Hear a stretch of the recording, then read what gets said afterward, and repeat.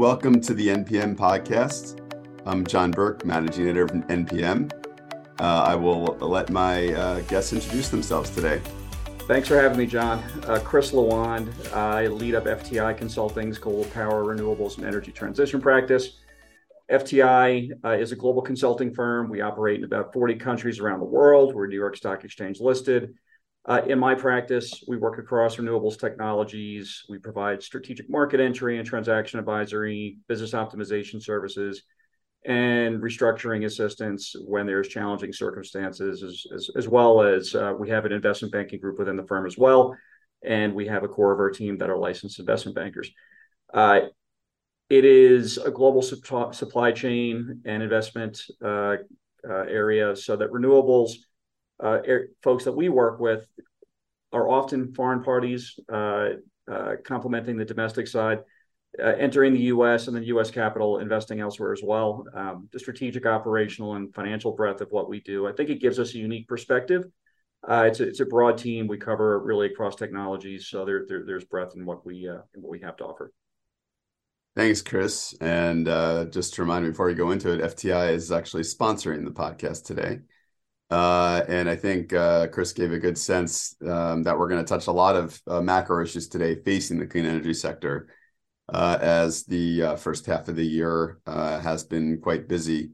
And the first half of the year is not over yet for another 6 weeks or so. Anyway, so let's get into it. There was a recent decision by President Biden to veto the attempts by both sides of Congress to repeal the 2-year moratorium on solar tariffs. Based on your experience, what did the solar industry stand to lose if he went in the other direction? Look, as was expected, Biden vetoed the legislation this week. It was passed on a bipartisan basis in both the House and Senate, and was really aimed at reinstating tariffs on Chinese solar panels associated with unfair trade practices. The politicians that sought the tariffs, they're using protectionism of U.S. jobs, Chinese human rights violations, and really just a general concern about the budget deficit is the key premise that were put forward. The overall impact would have been massive if these tariffs had been reinstated, and it would have led to material increases in project costs and probably lots of projects being canceled. The U.S. solar supply chain, it falls short of being able to provide the equipment required to meet the ambitious goals that are really being put in place. And it's not expected that a veto will occur. It would require 2/3 of the majority in both houses to make that happen.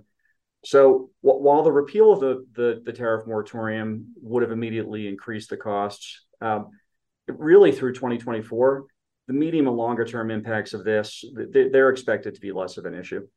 The industry overall, and what we see with developers and financing parties, is expecting tariffs on cells and modules on the imports to be placed from 2024 onwards, but there's a lot of action going on today that's going to allow parties to really avoid substantially the tariffs.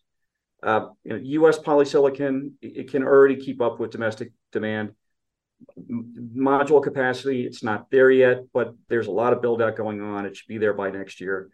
With ingots, wafers, and cells, it's another story, and it's going to remain reliant on the international supply chain. But these should be able to avoid the Uyghur Forced Labor Prevention Act and the 201 tariffs to really moderate any potential impacts going forward.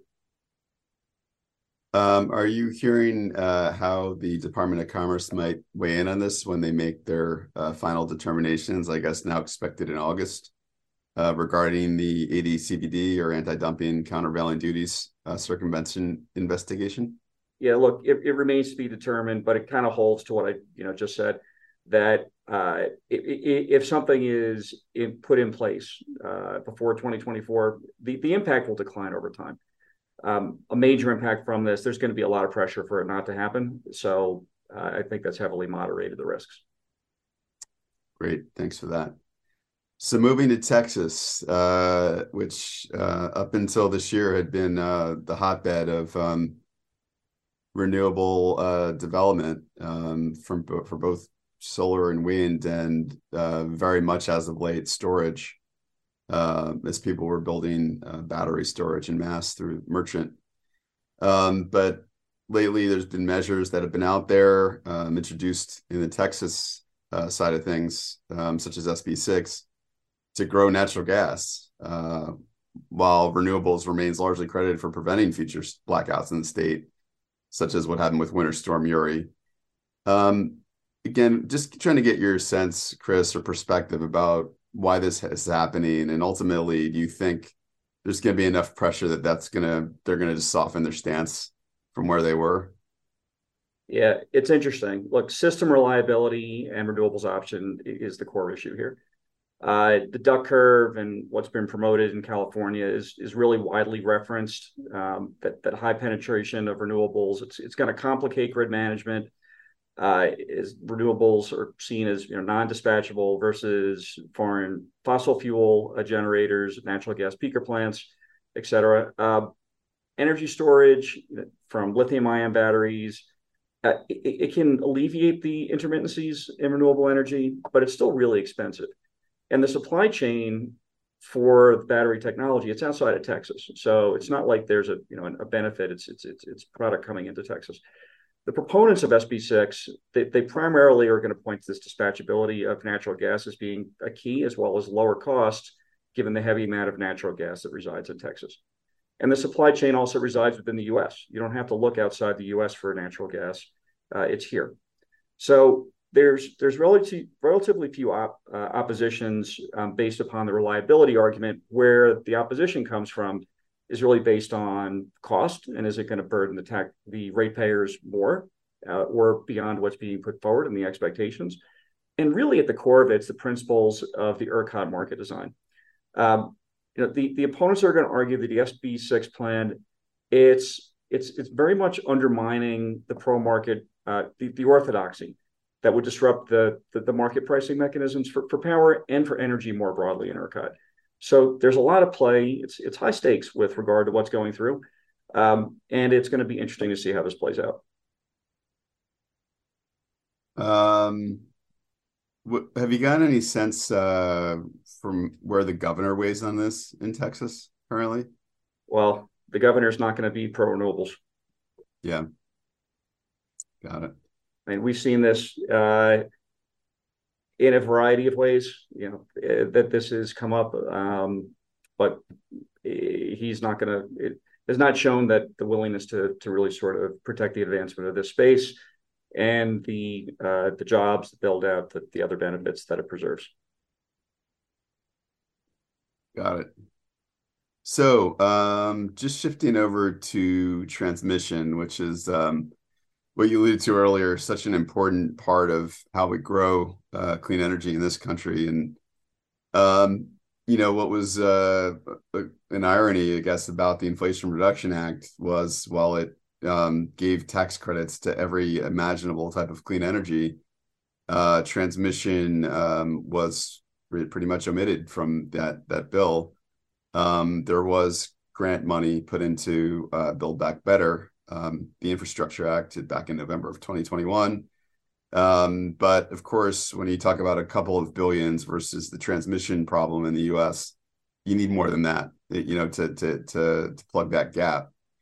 So I guess I wanted to get your sense about, why do you think transmission never made it into the bill, and what steps do you think need to be taken to grow that end of the business?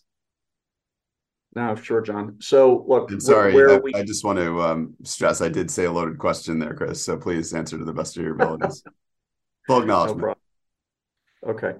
So look, where we need to be is a different place than where we are now. Okay. In the 4 years to 2016, there was 3 times the transmission built than in the 4 years to 2021. Right. The NIMBY issues are cropping up. There's a whole bunch of reasons this is happening. And we need to grow overall transmission by about 50% between now and the end of the decade in order to stay on track. That basically means more than twice the pace at which we're building out transmission now. And if grid buildup and modernization doesn't, then many of the benefits of the IRA just simply won't be realized. There won't be a way to transmit the electrons where they need to go. So permitting on the front end and interconnection queues on the back end, these are key drivers of what's going on. There's a lot of things embedded within that, the NIMBY issues and many other things that need to be addressed. But transmission, look, there is some support within the IRA. It's just not as significant as many had hoped and felt required. All right. The Grid Deployment Office at the Department of Energy, it's got about $3 billion of financing support for transmission, including both direct loan authority and grants to support siting and also offshore wind. So there are ways that this could be utilized. And we work often with the Department of Energy Loan Program Office. We're seeing some transmission applicants coming through that we're privy to, and that are being processed at the present. But like you said, this is well below what really needs to be done to transform the transmission grid. Do you think there are enough developers out there willing to build new transmission to support this, or do you think there needs to be more currently? Yeah, it's a very interesting question.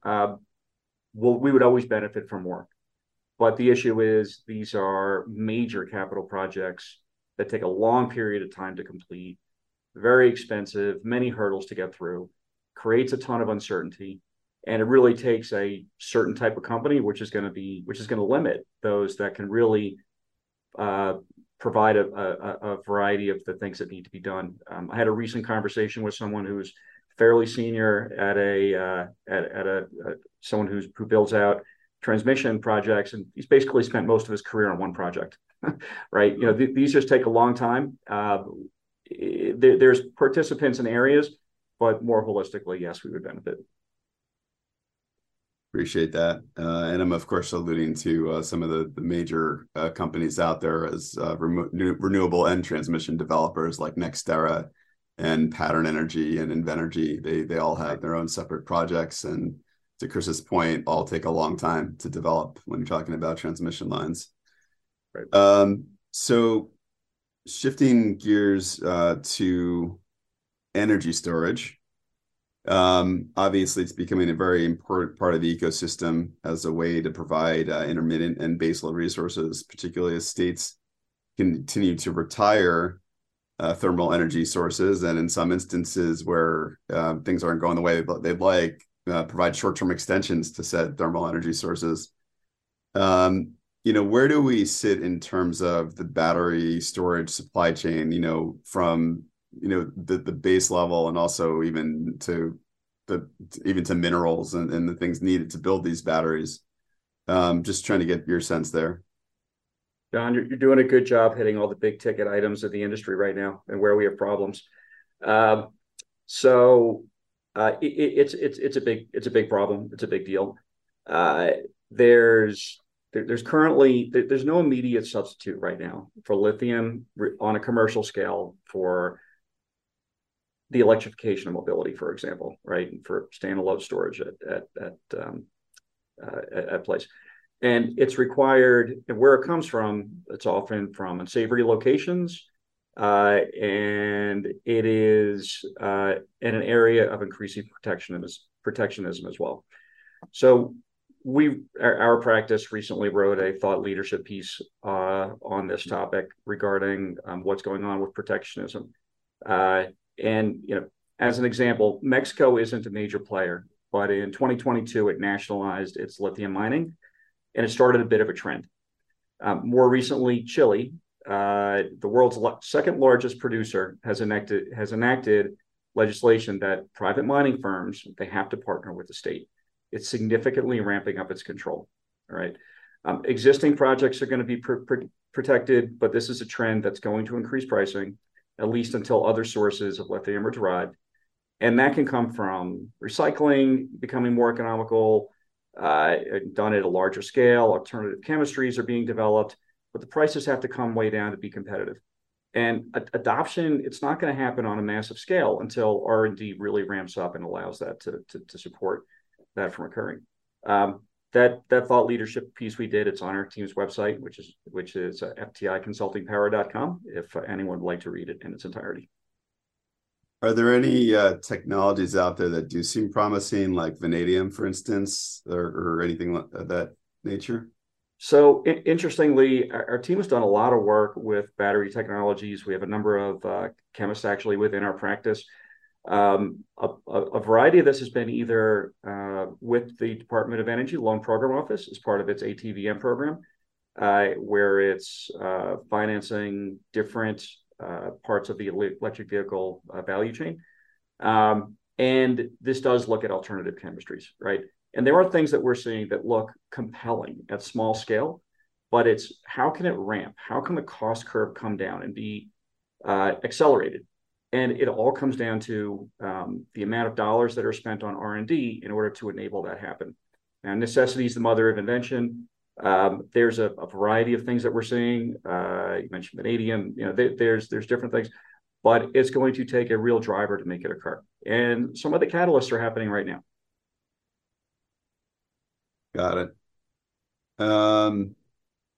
Yeah, and the developers we talk to, because we bring that up quite a bit, we focus on lithium ion when we're talking about growth, and they all mostly say, yeah, for the most part we are. And they do see adoption of these other technologies on the horizon, but they're all kind of laser like focused where they are in the at least the short to medium term and just building out through lithium ion systems.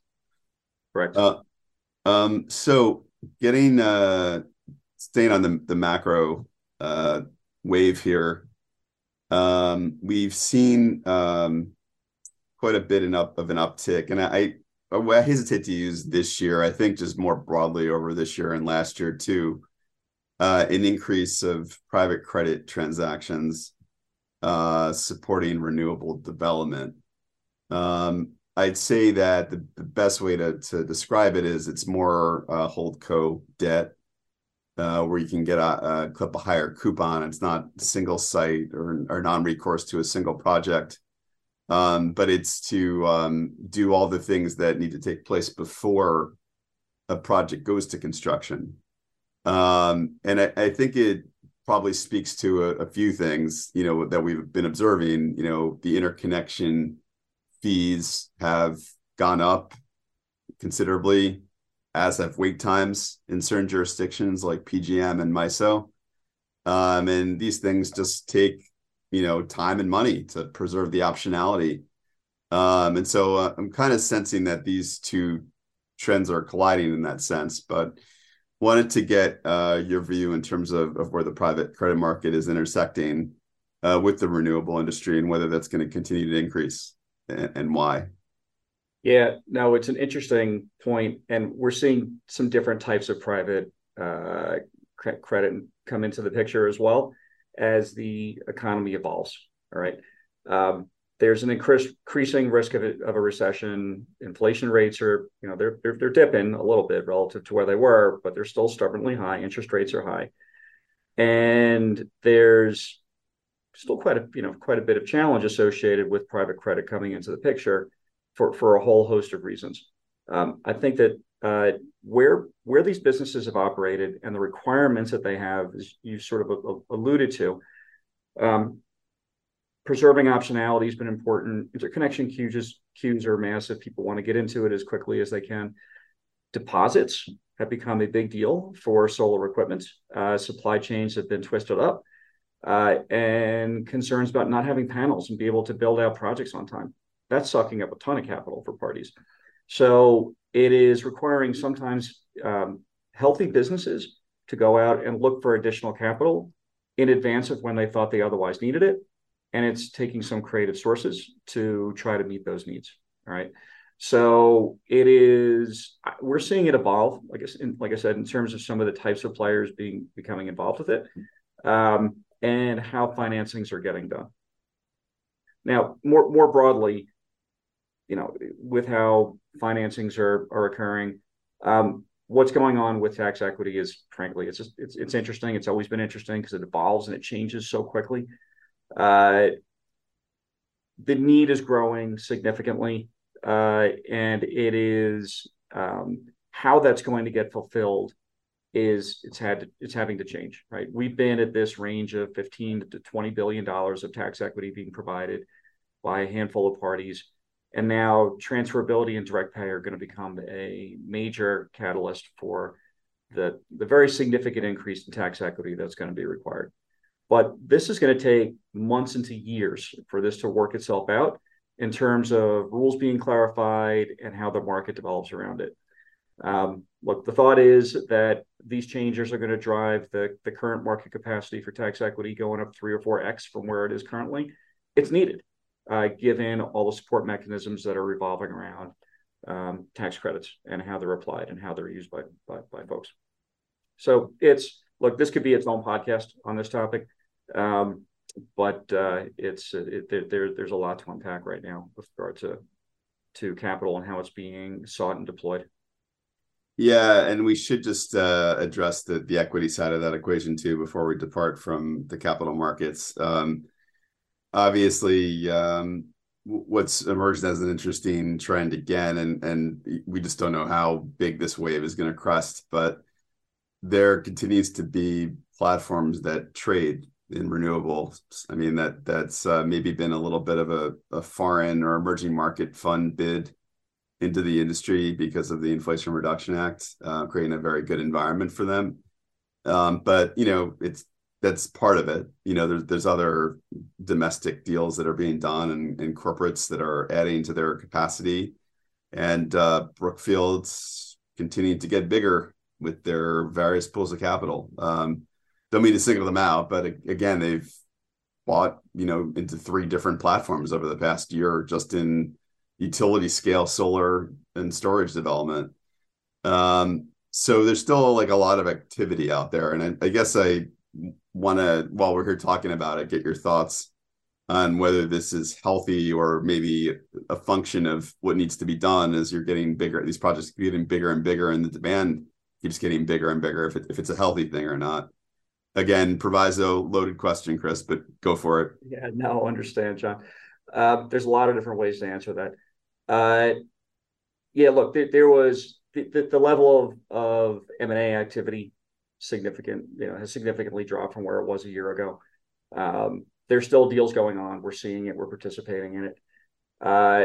Parties are the water's overall rising in the industry, right? I think everybody can see that, but we're at a difficult economic point, and also a difficult point. We're sorting out some of the nearer term issues regarding how projects are going to be completed, how they're going to be built, completed, and kind of how all the rules are going to sort themselves out. Just such a quickly evolving industry. And this is from the federal to the state to the local level.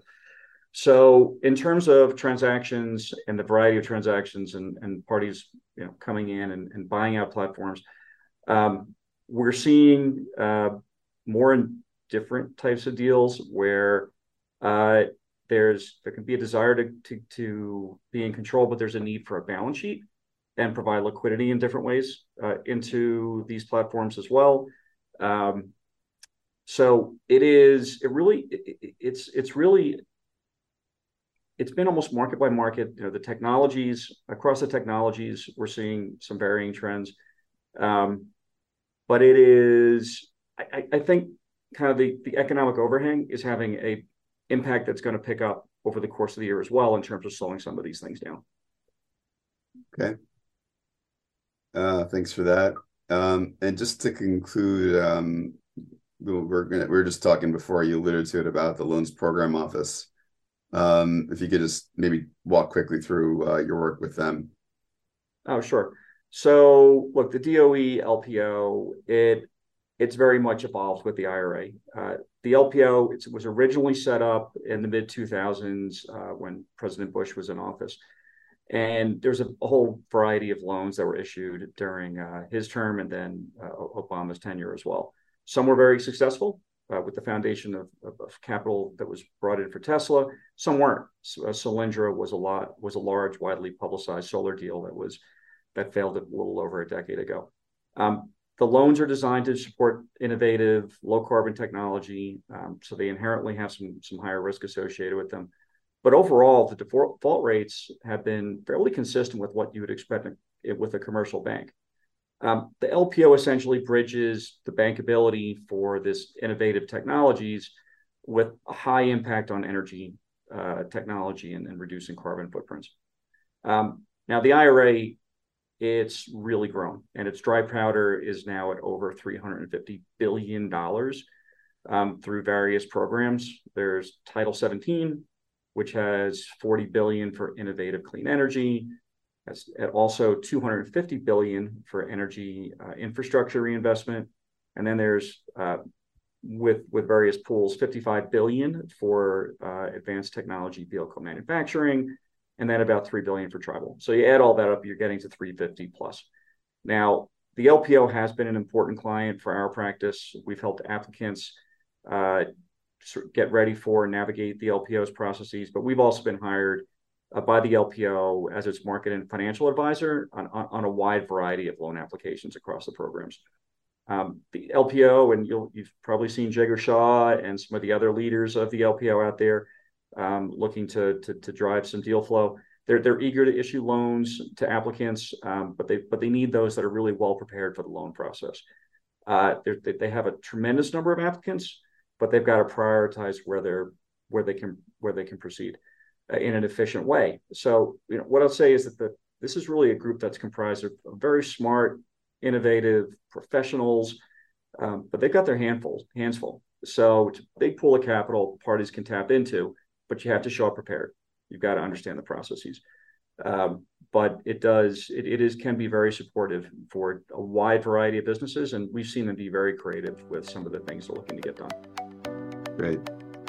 Well, Chris, that's about all the time we got. I think we hopefully gave our listeners a wide-ranging perspective over the past 30 minutes. But thanks for tuning in, and please tune in next time. Burke out.